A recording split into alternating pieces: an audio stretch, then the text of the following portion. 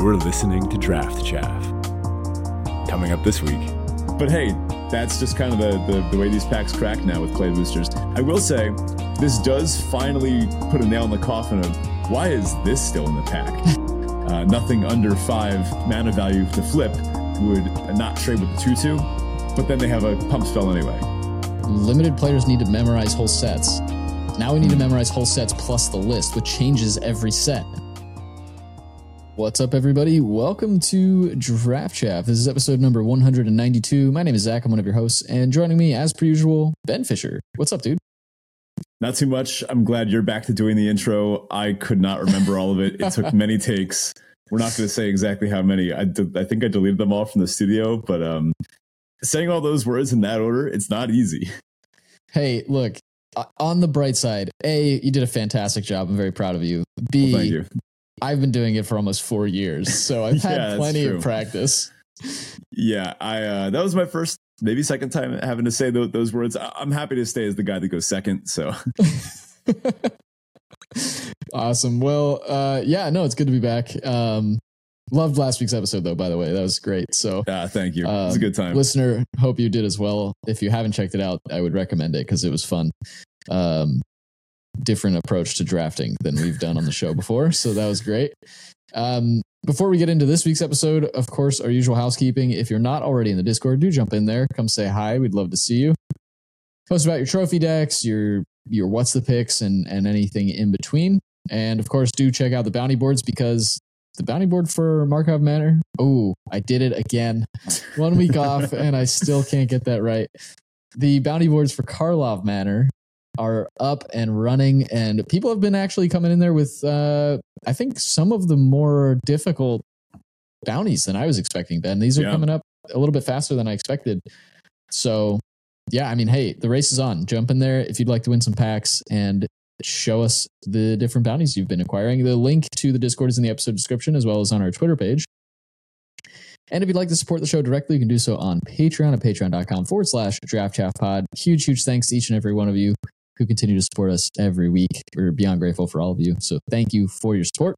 Perks over there include things like access to our show notes and our pre-show recordings, a private channel for draft discussions, even up to potentially cube drafting with us. And of course, our Draft Chaff Heroes stickers, which are custom with each set and kind of, something fun for a bit of immortalization of our Draft Chaff Heroes. And again, you can check that out at patreon.com/draftchaffpod. All right, Ben, on to our Crack a Draft type thing. This is our first Crack a Draft type thing that's using the new play boosters, isn't it? Well, I think it actually is. Yeah. And this one highlights some of the play booster nonsense that you can get, which is actually a bit of a knock against this format. I have some beef, but we'll talk about that later. First up is Sanitation Automaton. That's the 2-mana 2/1, the colorless artifact ETB Surveil 1. If you desperately need a 2-drop, which in this format you kind of do, you can play this. So hate to say it, but this is actually pretty fine. It's not a bomb or anything, but you can play this on turn 2, and it does trade with the morphs. So I'm not going to call them disguise. I'm not going to do them a service. Magnifying Glass is next. It's really only playable if you have Agency Outfitter. Don't think I'd play it otherwise. Undercover Crocodile. This one's pretty good. I've been playing too much blue-green for obvious reasons, but if you're just playing green-red or blue-red or something, the Crocodile is actually pretty solid. Having a repeatable clue generator is nice, and it's a morph that flips up for 5, and it's a 5/5. So the morph cost and the 5/5 stats, they do line up kind of well. So like on turn 5, if you just need a 5/5 available, now you got one. Yeah, not too shabby. We've got a Gadget Technician. That's the blue-red one. Also pretty solid, a little cheaper. So I like it. And honestly, I don't play this one outside of blue-red too much. The fact that it makes an artifact Thopter is pretty big. It's funny. Blue-red has like an artifact sub-theme, but barely any of the cards that are good or playable are artifacts. So a lot of them make artifacts, but some care about casting or that type of thing. So this one, it is just fine. It makes 2 things. It's pretty nice that you can play it either turn 3 or turn 4, and you get the token either way. Whereas some things only trigger when you turn them up. This one triggers on ETB as well. Next, the chase is on. this garbage red combat trick, this 3-mana 3/0 first strike investigate. This should be so easy to play around. And like, let's say your opponent plays a 3-drop turn 3, turn 4 they untap and they attack, and you're like, all right, there's no way they would spend their whole turn, their entire turn 4, casting like a 3-mana combat trick to totally blow me out in combat, right? So then you double block and they have it, and then they go on a win. And it feels so bad. Combat tricks are really where it's at, because, I mean, just think about how many creatures in this format have ward. Just like on average, the average creature is more warded than in any other format. So removal is not great, which makes pump spells on your own creatures better to help them attack through and like push through your opponent's stuff. And if pump spells are good, you know, aggressive stuff probably looking pretty good too. And that is kind of where we landed. So yeah. Do you think this is costed accurate, like correctly? I mean, 4 mana for this effect feels like a lot. It is just 3. I guess I should have said like. Oh yeah, right. Yeah. Sorry, I misread it. I thought it was a 3 in a red. Yeah, I mean, that's the thing though. They would still do this on turn 4 using like not a very efficient turn, and then it's still good. Like, yeah, I hate playing these, but yeah, they're playable. Alley Assailant is next. The 2 and a black 3/3. It ETBs tapped, or you can disguise it, flip it up for 6, and it drains for 3.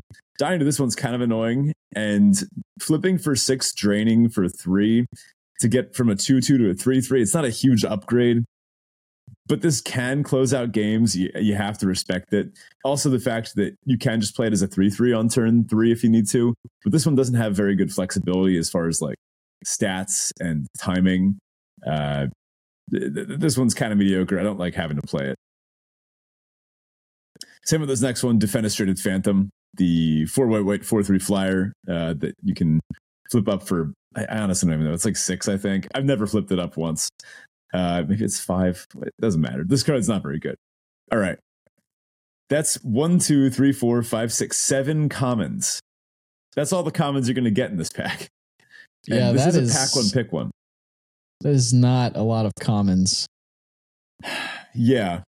I realized, I mean, so we're still getting the pack one to pick one experience is very different now, right? Now that there's only 13 cards in a pack. I guess in a real life one, I mean, you'd get the land and then the token art card slot. But I mean, here,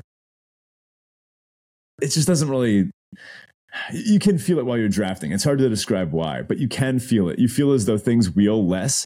Having a whole 1 card less per pack does make a measurable difference as far as feeling like something's going to come back or not.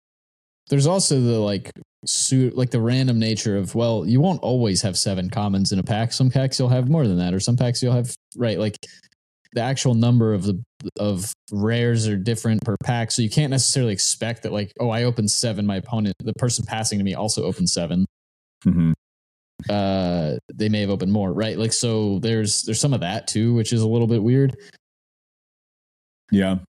Well, we actually have 3 uncommons and then 3 rares. So let's get into it. First one is Lightning Helix. That's a banger. Love Lightning Helix.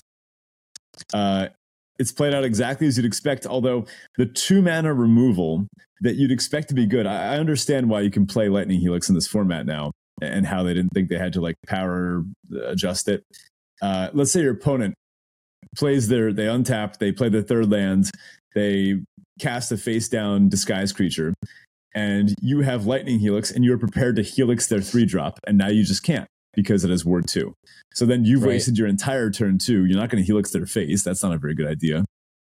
So what do you Helix their 1-drop? The Novice Inspector that already made them a clue and is already a 2-for-1? Like Lightning Helix, it does have its applications. Like, I mean, it kills most of the stuff in this pack, right? It kills the Phantom, the Assailant, not the Crocodile, but the Technician, basically everything else. It's still a really strong card, and it can go face in red-white where it's best. But it is actually pretty balanced to the format. Yeah. Undercity Eliminator's next. The 5 mana 3/3 ETB. You can sack something, and if you do, you get to exile one of your opponent's things. Same kind of deal here. This isn't nearly as good when most of the stuff your opponent has in play is either small because they were curving, or has Ward 2. In which case, this is basically a 7-drop, and at that point, it does nothing. So, 5 mana situational card like this. I mean, this looks an awful lot like a Ravenous Chupacabra effect or a Flame Tongue Kavu effect, but it is kind of hard to get it to actually work. Plus, black doesn't have that many ways to make clues, so the whole sacrifice an artifact instead of sacking a creature thing doesn't always work out as well. And then we got Furtive Courier, the 3 mana 3/2. When it attacks, you loot, and as long as you've sacked an artifact this turn, it can't be blocked. Blue is a bunch of things that give creatures unblockable. The blue-white detective uncommon gives things unblockable as well. So this thing, I mean, also like Cryptic Coat, some things at higher rarity. So this thing can push through some damage, but you're not really sacking clues that often. Because like, how are you making them? What else are you doing on board? I don't know. This one's just been okay. Okay, so before we get into our rares here, Ben, what are you thinking? Like, I think in a lot of formats, you would, if you saw Lightning Helix, you'd think, okay, that's worth the 2-color for pack one, pick one. This set, and I mean, this pack is kind of indicative of this, but the set has a lot of multicolored cards in it. So we've got 3 at uncommon or below. And I don't, I'm not sure where your head's at in terms of, are you taking the Crocodile even though it's 2-color? Are you just going to take the Courier because it's probably the best monocolored card in the pack? Where are you thinking? I think I do just slam the Helix here for the reason that a good red-white deck is the best deck in the format. So if you're forcing red-white, I mean, white is just so strong that if you're forcing red-white, you're probably already doing fine.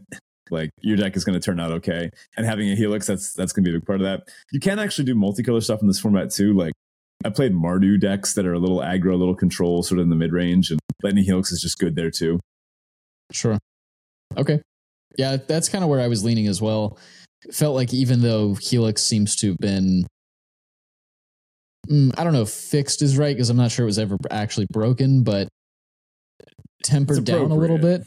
Yeah. It's been fitted well in the format. May incline folks to take it less highly, but it still is just a Lightning Helix, and it's going to deal with a lot of stuff in the format. So, yep.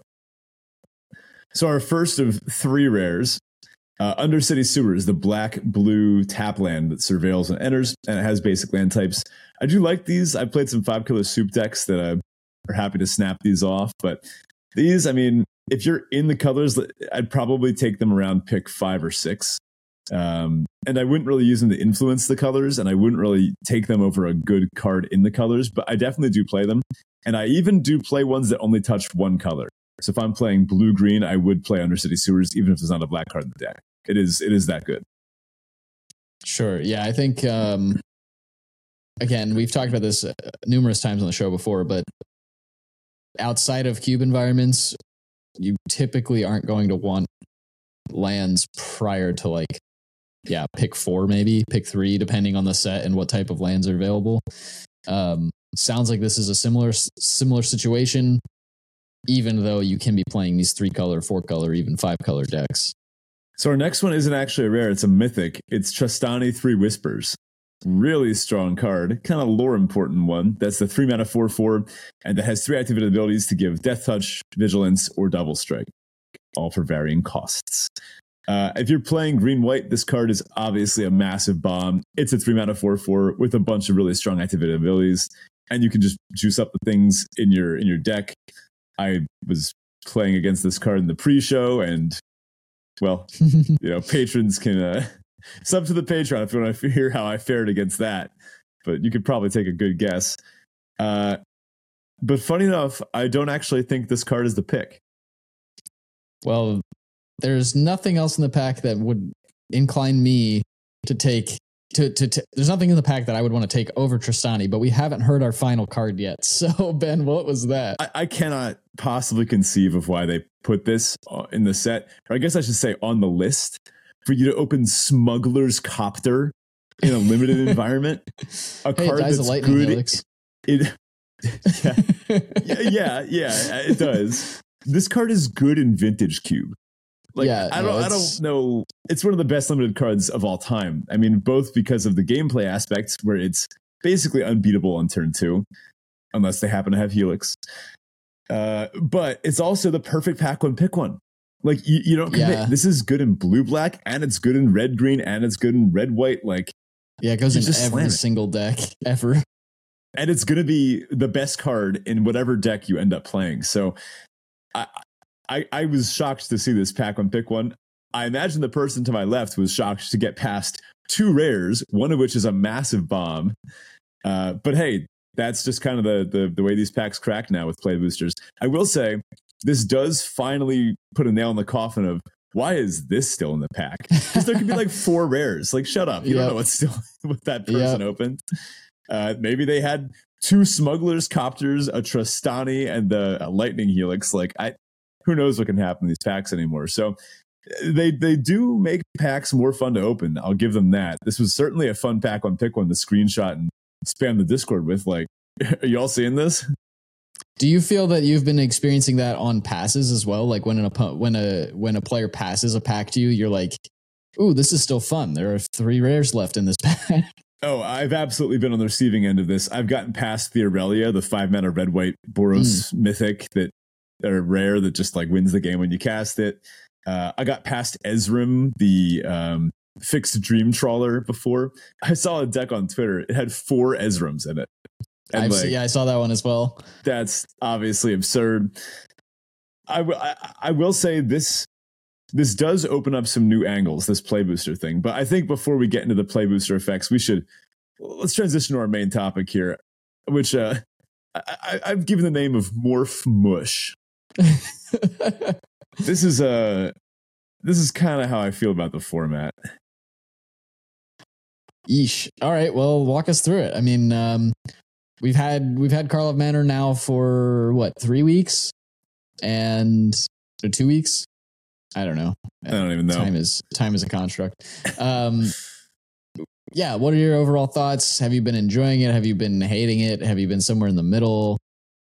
Does it feel like a relief coming out of LCI? Where are you at?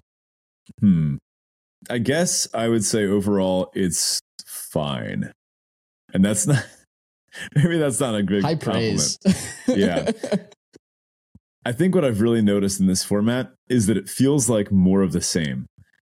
And for a format that's kind of mechanically and textbook wise very different than what we just saw and what came before, but it feels the same. And there's not these textural differences from set to set anymore where you really feel like, oh, I remember what the gameplay of this certain set felt like because it was super distinctive. It's a feeling of averaging and sludging that it doesn't feel great gameplay wise. And this is something that I think I experienced because I do play a lot of limited. And someone who only does like a draft every format or like 5 drafts or even 10 drafts every format might not feel the same like in sludgification, in morphing, mushingification of what's going on here. But I can remember a time in limited when sets had these very distinct feelings to them, where it was, I remember something like Amonkhet, where I very distinctly remember, I don't remember what the mechanic was called, where it taps and exert. That's it. You get to exert a creature, it taps, it doesn't untap during the next end step. It doesn't untap during your next upkeep, an untap step, but you get these cool benefits for like exerting your creatures. And the whole set was kind of built around that. And there were some that exerted for positives for you or negatives for your opponent. And that influenced the speed of the format. It was pretty fast. But then there was the supplemental set, came after Hour of Devastation. That's what it was. Yep. Hour came and really slowed the format down. And all of a sudden, it injected these much slower, more powerful cards into the format that made it so that, well, now exerting a 2-drop isn't necessarily the best thing to do. Now there's other things. River Hooboo, for example, is a card that strikes me from that format. I don't think in 3 years I would be able to describe something similar about LCI. Sure. I don't. I think actually, personally, I feel like the last set that was true for was Mom. Yeah. Mom had some distinct stuff. I mean, incubator tokens and the way that played out, and the sieges were a big part of that as well. Yeah, but anyway, maybe I'm being a little harsh. I think I do think this new set has some positives and some negatives to it. So maybe let's start with getting all the other negatives out of the way. If you don't start your curve on turn 2, you just die. Like that's unfortunately how this goes. We were correct in identifying some of the busted 1-drops. The dog, the 1-mana 1/1 menace, that is just about as good as we thought. And then when they play a 2-drop into a morph, then you're probably just going to lose if you don't have anything to play on turns 1 and 2. You end up super far behind, especially because removal is kind of de-incentivized in this format because of all the morph creatures. And because now combat tricks are kind of taking the place. So it becomes a very good luck blocking type of format. I mean, if you try to block against a morph, you risk it being flipped up and you just get screwed over there. Or maybe you think you're safe to block a morph because you remember that rule that nothing under 5 mana value to flip would not trade with the 2/2, but then they have a pump spell anyway. So it's like, all right, well, I guess I still lose if I block. So as with other sets we've seen recently, the cheap cards being better means that cards in the more aggressive colors are best. So the red-white aggressive vector is, like last set, basically the best thing to be doing. White is really strong, the best color in the format by far. Early data confirms it. And as a white mage myself, I guess I'm not too annoyed by this. I'm happy to draft white over and over again, but overall, this is a big issue against the format. And I think we're now starting to see people actually come up in arms about it. LR this week, Marshall went on a nice rant about how he feels it too. And I think other limited players are starting to chip in that they also feel it, and that there's this sort of slow slide towards each set feeling more and more like the previous one. So I kind of want to put a nail in this, or maybe a pin in this, or expand, double click on this. I don't know what the phrase is.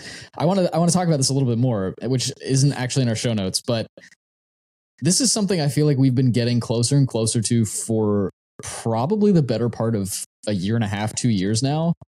And that is this idea of like these cookie cutter sets. Ben and I talked about this a little bit prior. I think it might have been prior to the pre-show even, where, we have these cards that you can expect to see in every set. We've started to get this adjustment toward these play boosters and the way that affects drafts. And sure, that changes things up, but we've been seeing set over set, these aggressive decks are the best decks to be playing. Red-white's often very good. Especially with the best of one formats as you're playing on Arena. Sets are seemingly being designed more for Arena than on paper. And then you get comments like Mero coming out and saying like, well, if we didn't switch to play boosters, draft was going to be dead anyway. Yeah. Is this another way they're just doing that? Like, are they actually trying? Do you feel like maybe this is a little tinfoil hat-esque? But like, do you feel like they're just like, okay, stop putting time and money and resources into designing better limited formats? Let's just build the cards we need to build for constructed formats and let the limited format do what it does. People's like happiness with drafting be damned. I mean, this is an interesting idea. I wouldn't say that exactly, but I do think it's probably a side effect of time and effort being spent in other places that this thing is happening. And funny enough, the sets aren't getting worse, so to speak. They're just getting more complicated, and that's what's making them worse. This is opinion based, but maybe other people will echo this. Let's take an example from this set. Cards have so many lines of text, like Crowvod Haunch. I pointed out to you in the pre-show. There is no reason a 1-mana equipment should have 6 lines of text that I have to zoom in on Arena to see what's going on in there. That's absurd. So here's an example. Creatures in this set have both ward and hexproof. There's a couple of creatures in the set with, tons of them have ward, and a couple have hexproof. Some even have ward on their front face. Most have it when they're disguised on their back face. Now, some removal spells can't be countered. I think the setup of having a bunch of removal spells in the set, having them not be countered text, this is a mess for newer players. I mean, if you're a brand new player and this is your first set, you're probably not coming back to Magic ever again. I mean, does hexproof get countered? Is hexproof countering a spell? Does a thing that can't be countered target a hexproof thing? Does ward, does that If you don't pay for it, does it still trigger? Like, there's all sorts of wacky stuff with it. There's other ward costs that are not 2 mana. The Ferrex has a ward cost of collecting evidence, which that's pretty absurd unto itself. Now, let's think about the red kill spells in this format. Let's see. There's the deal 3, right? Galvanize. It deals 2 to a creature. It can be countered. But if you sacrificed a clue to draw your second card this turn, which is the most realistic way to draw your second card this turn, there's other ways to do it, like Projector Inspector and higher rarity cards. But if you draw your second card this turn, it deals 5 instead. But then there's the 5 mana one that deals 4. And if you sacrificed a clue this turn, it costs less. But that one can't be countered. So you got to remember that. Also, there's Torch the Witness, which is an X and a red fireball. That I struggle to remember this. Right. This is my wheelhouse. I shouldn't have to struggle to remember this. It deals twice X damage or something. Yeah, it deals twice X damage to a creature.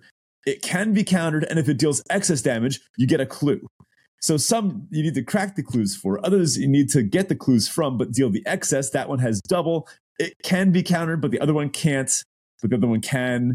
And this is just red we're talking about. Just the red removal spells. I mean, and in other colors, some can be countered, some can't be countered. Buried in the Garden kind of adds mana. So I had a game where I had 5 lands in play, and I realized I had to select the right land instead of letting Auto Tapper do its thing. If I selected the right land, then I could target a creature with Ward 2, because then if I put it on the land, then it could tap for 2 mana to pay for the ward cost. I mean, this is interesting stuff. But this is not the set I'm going to give to my students to learn to play. Like that would be ridiculous. And I think that would be okay if entrenched, dedicated players also weren't finding issues with the set. But when both parties, like if you get someone like Marshall complaining about the playability of the format and like the repeated similarities of sets over time, and new players are afraid of the set, like that's a real problem. Mm-hmm. And my question is, do we think that's a one-off, or do we think this is the way that set design is going forward?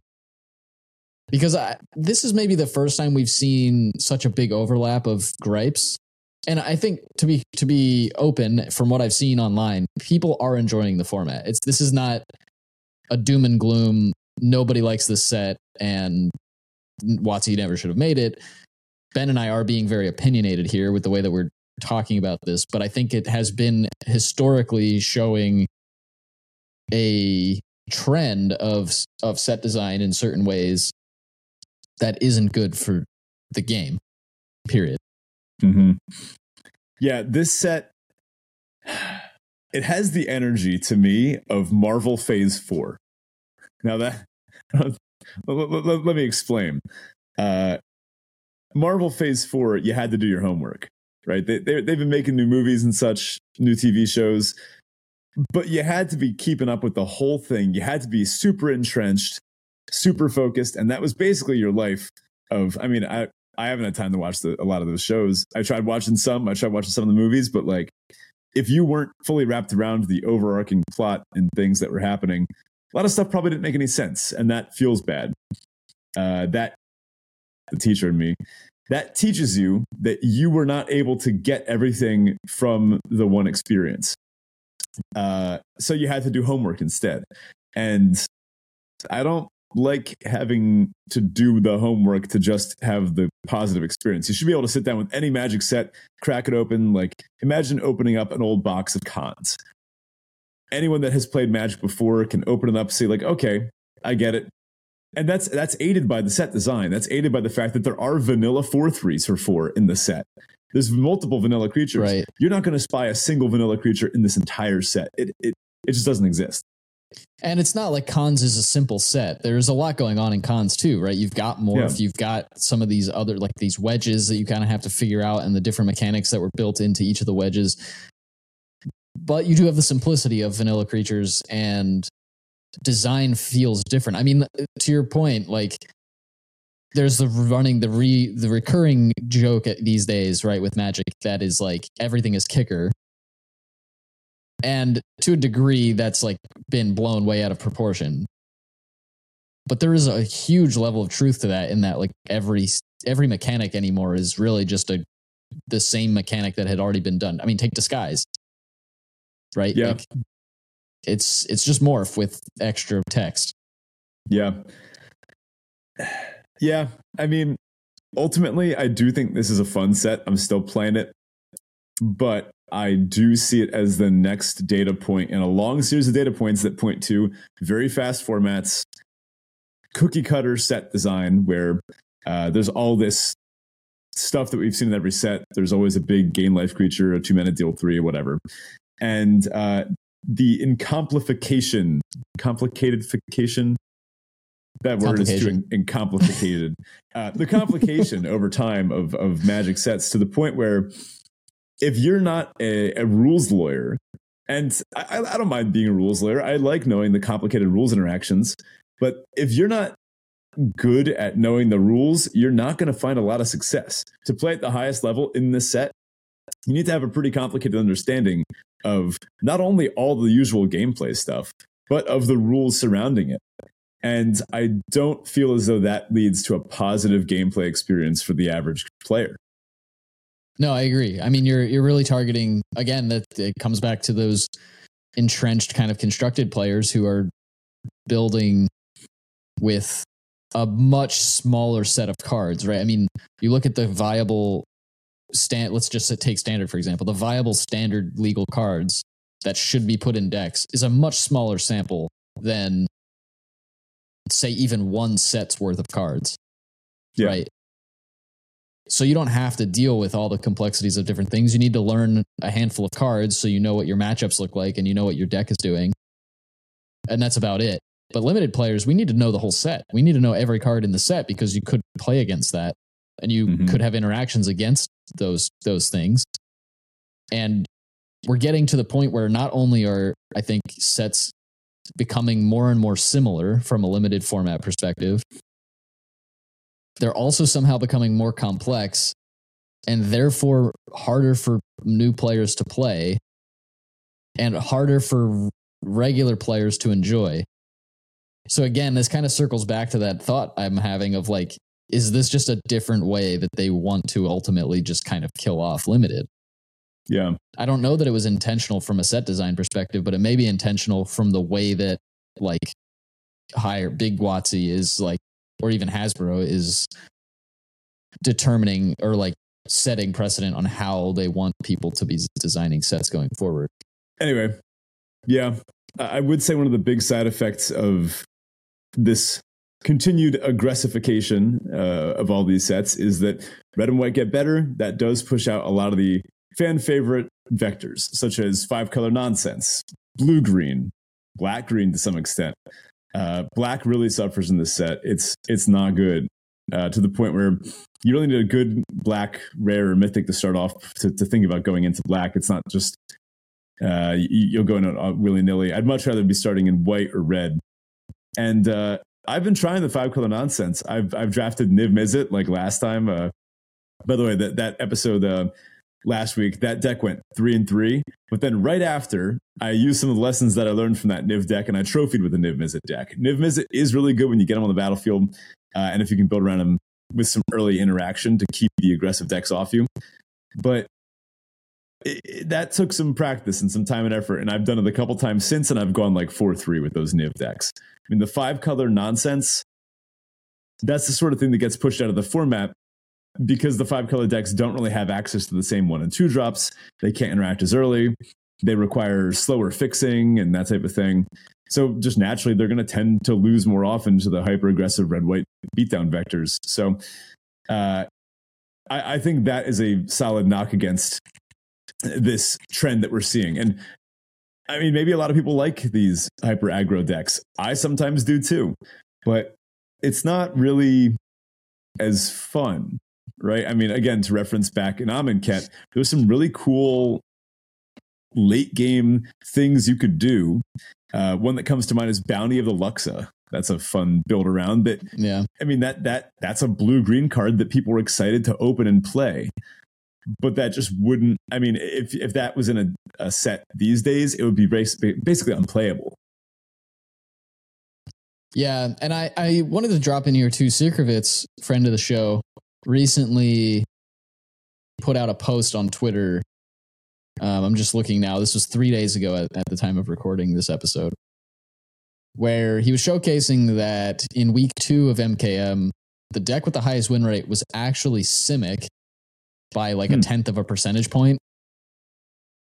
And if you look at like overall data, Simic was in like top 3, Selesnya was number 2, and Boros was still number 1.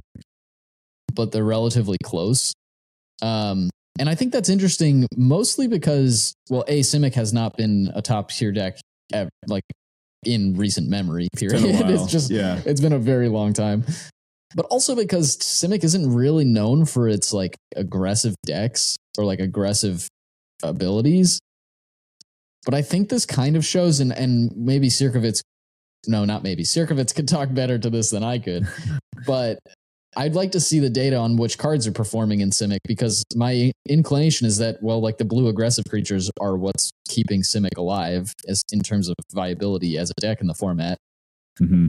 Not because like there's a controlling aspect to Simic that is able to stabilize and like turn the tide on the red-white decks.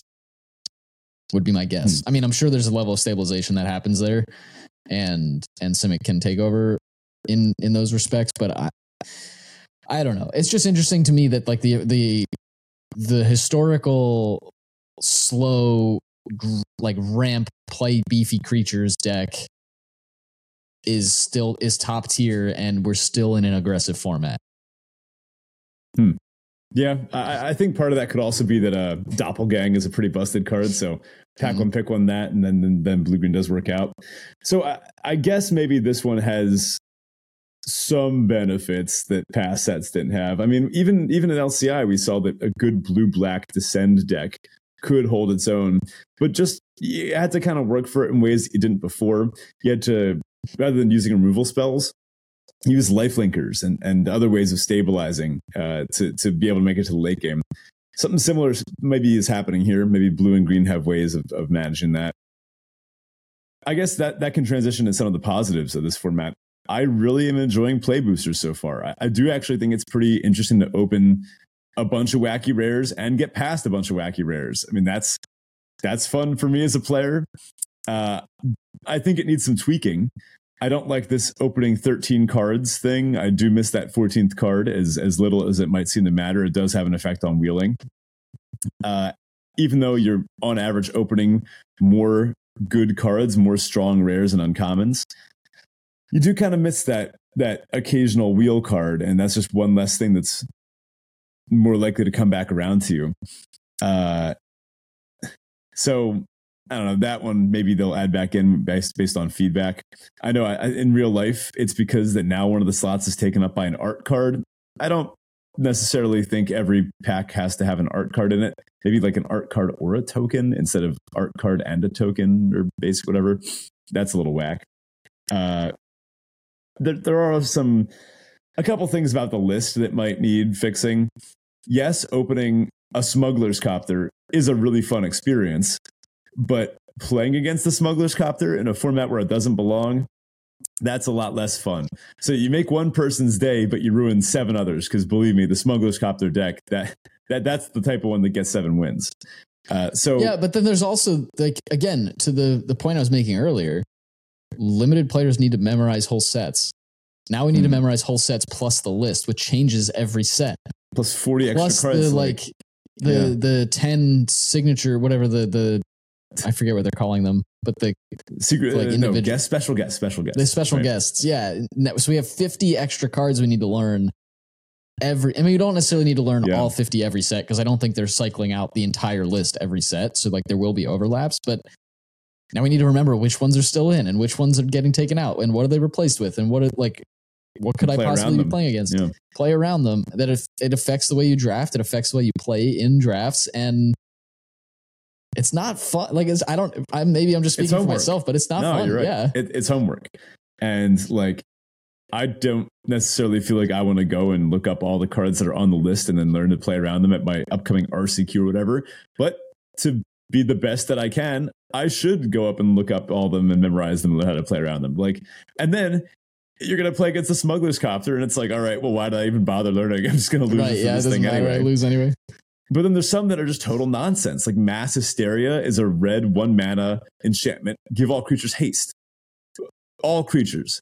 Why is that in the set? Like, what does that need to be here for? Is this their way of injecting reprints into packs? Like, I guess you could do that. Sure. Molten Psyche card does basically nothing. Show and Tell is one of the special guests. There's also World Spine Worm. In Limited, you can actually show and tell a World Spine Worm.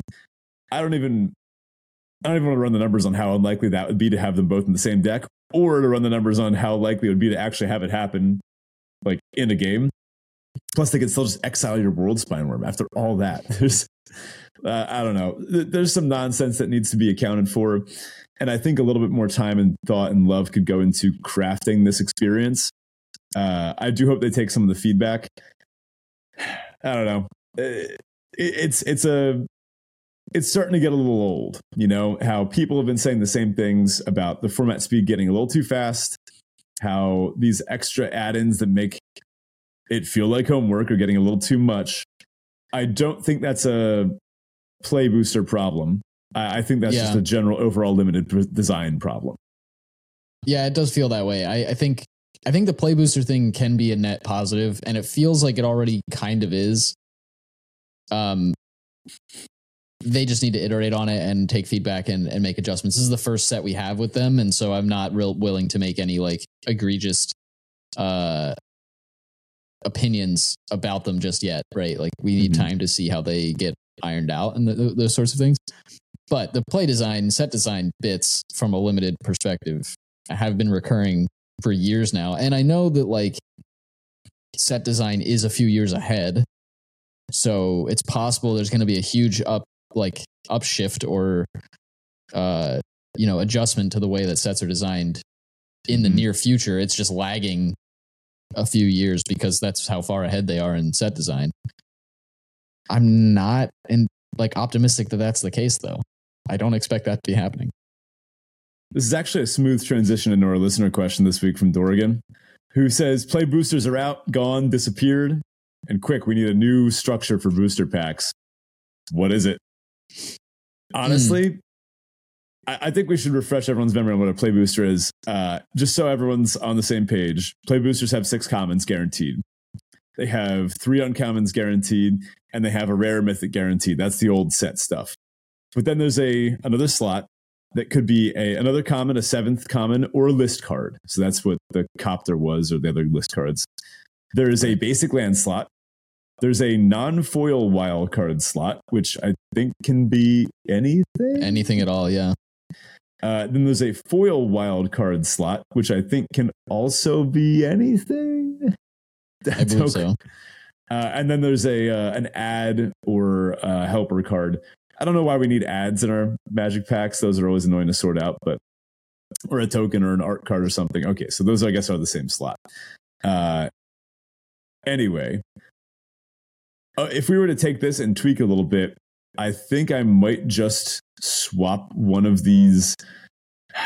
Having basics isn't that important for most limited sets, but sometimes they put in like common duels. So I guess they'd have to be retemplated a little bit. But I think personally, I would take out the basic land slot and then merge the basic land slot with the add token helper art card slot, and then make that all one thing, and then add back in 1 extra common slot, just so we have 7 guaranteed. Yeah.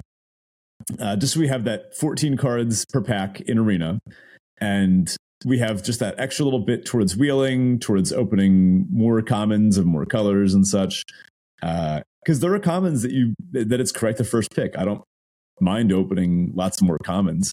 It is fun to have all these other booster, rare, fun things going on, but ultimately, I think that'd be the one change I would make. And if there's a forum going around with feedback for Wizards on play boosters, I would say this too. Yeah, I think my adjustment would be similar. I think we do need to up the average common count or at least the expected common count. So I think adding in one more common guaranteed is a good idea. Basic lands are largely irrelevant in booster packs anyway, because outside of, to your point, like the duels that show up in the basic land slot sometimes, or different things like that, like constructed players who are opening these packs don't care about basics. Mm-hmm. Limited players who are opening these packs don't care about basics. Like nobody builds their basics collection by opening packs like this. It's just not a thing people do. Yeah, I guess you got to get them somewhere, but not even like new, this. It could go in the other slot. Right. I guess, yeah. But like even new players get them through like bundles or whatever, right? Like you just get a big stack of lands. One thing I was also thinking would be kind of interesting is if they got rid of the add token helper card art thing slot altogether and had a separate booster type that is just tokens.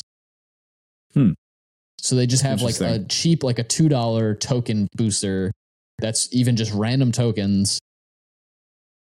And you get like 8 of them in a pack or whatever.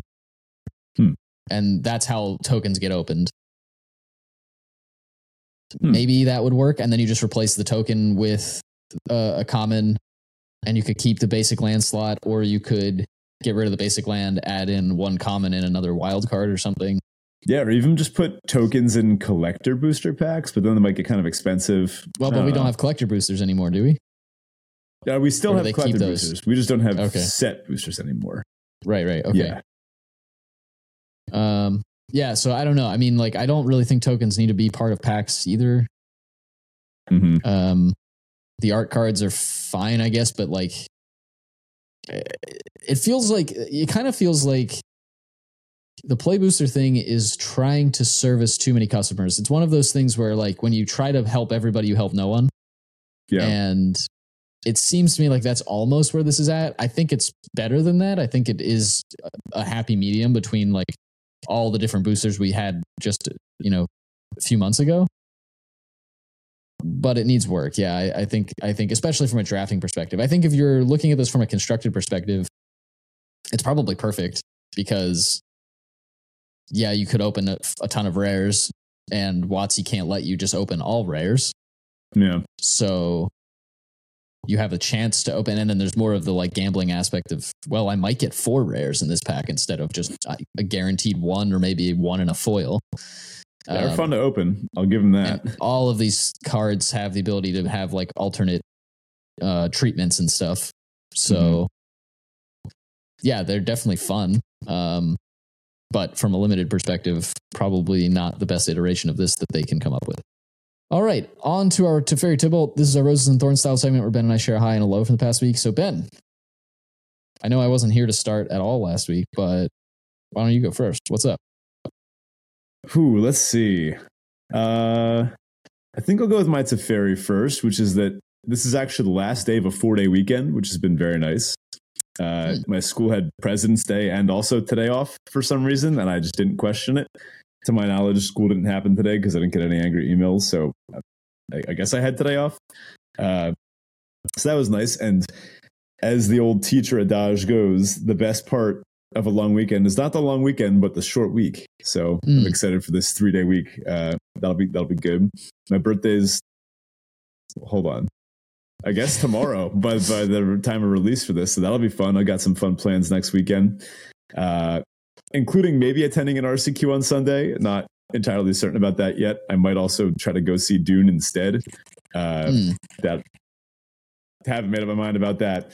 But my Tybalt is that, man, this one's a little embarrassing. I made it into the qualifier weekend, and I did a sealed play-in. I got a super busted red-white deck. I had 2 Aurelias and just like 3 of the O-ring common and a bunch of good 2-drops. It was the perfect sealed pool. I flattened my way in. It was awesome. Had a great time. Made the qualifier weekend. Qualifier weekend, Saturday morning, I open up my packs, and I have a really unique deck. It's one of the most unique decks I've seen in the format. It was a black-red clues deck. And one thing I do like about this whole booster fun nonsense and the play boosters is that when you're playing sealed, if you get duplicates of certain rares, it can help enable vectors, or even duplicates of anything, but duplicates of higher rarity cards. it can help enable these vectors that you wouldn't otherwise have access to. I got 2 Homicide Inspectors, which is the 2 mana 2/2. Whenever a creature you control dies, investigate, the black rares. So they're solid value. But the rest of my pool was such that a black-red Clues deck emerged. And it was a really cool looking deck. I haven't seen anything like it. I've certainly never drafted anything like it. But I had like a bunch of Krankos and Clues, and I was sacking artifacts to make goblins and put counters on my goblins. And I had 3 copies of the 2 mana goblin that cares about being dealt 3 damage to investigate, but I was buffing them. It was a really sweet deck. I won a couple matches, set my phone down. I had some plans with my family. Came home after a long day, picked up my phone. I was all excited to get back into it, and the event was over. I had missed the entire rest of the qualifier. I guess I was thinking in terms of the arena opens, which go basically until 4 a.m. the next day. Right. So you have like literally all night to play with them. And I don't know what time the qualifier weekend ended, but it was... less of a qualifier weekend and more of a qualifier few hours. Yeah, it was a bummer. I mean, I got cashed out. Like, I got a couple thousand gems from my wins, but I feel like I could have day two'd with that deck. It was a really strong, really unique deck. And I honestly am most bummed that I'll never get to know how that super cool, unique deck will wind up. Like, if I had lost with it in the next round, I would have been okay with that. I would have liked to know, you know? Yeah. Oh, that sucks. Well, better luck next time, I suppose. Yeah, I'll get him next time. What's up with you? My Teferi is that I had an awesome Valentine's week. I wasn't here last week in part because of timing, like scheduling issues with getting like Ben and I sitting down and actually having the show recorded at a reasonable time for me to edit. But I also had like just a crazy busy week period. And part of that was my Valentine's plans, which was awesome. I got to do a lot of cool things, including going to a jazz club for the first time, which was really fun. Ooh, nice. And yeah, just had a great time. My Tybalt is that I've been sick for roughly a millennia. And this is generally par for the course for me. Like I'll get a cold and just have a cold for like months, or like ancillary symptoms of a cold for months. And that's kind of what's happening here. I did have an ear infection a couple of weeks ago, and I like went to a doctor not knowing it was an ear infection. They told me it was an ear infection, gave me an antibiotics for that. And then I went through that dosage or whatever, like through the script they gave me, and most of the symptoms had abated, but they hadn't completely gone away. And now it feels like it's just coming back. And I'm like, man, I guess I needed like more than 7 days worth of antibiotics to kill that off or whatever. But yikes. I guess I'm going to have to go see another doctor. I don't know. But I'm getting kind of tired of it. It would be nice to not be sick. Yeah. Well, that about does it for us this week. Thank you so much for listening. Do check out the Discord if you haven't already, and come say hi. We'd love to see you over there.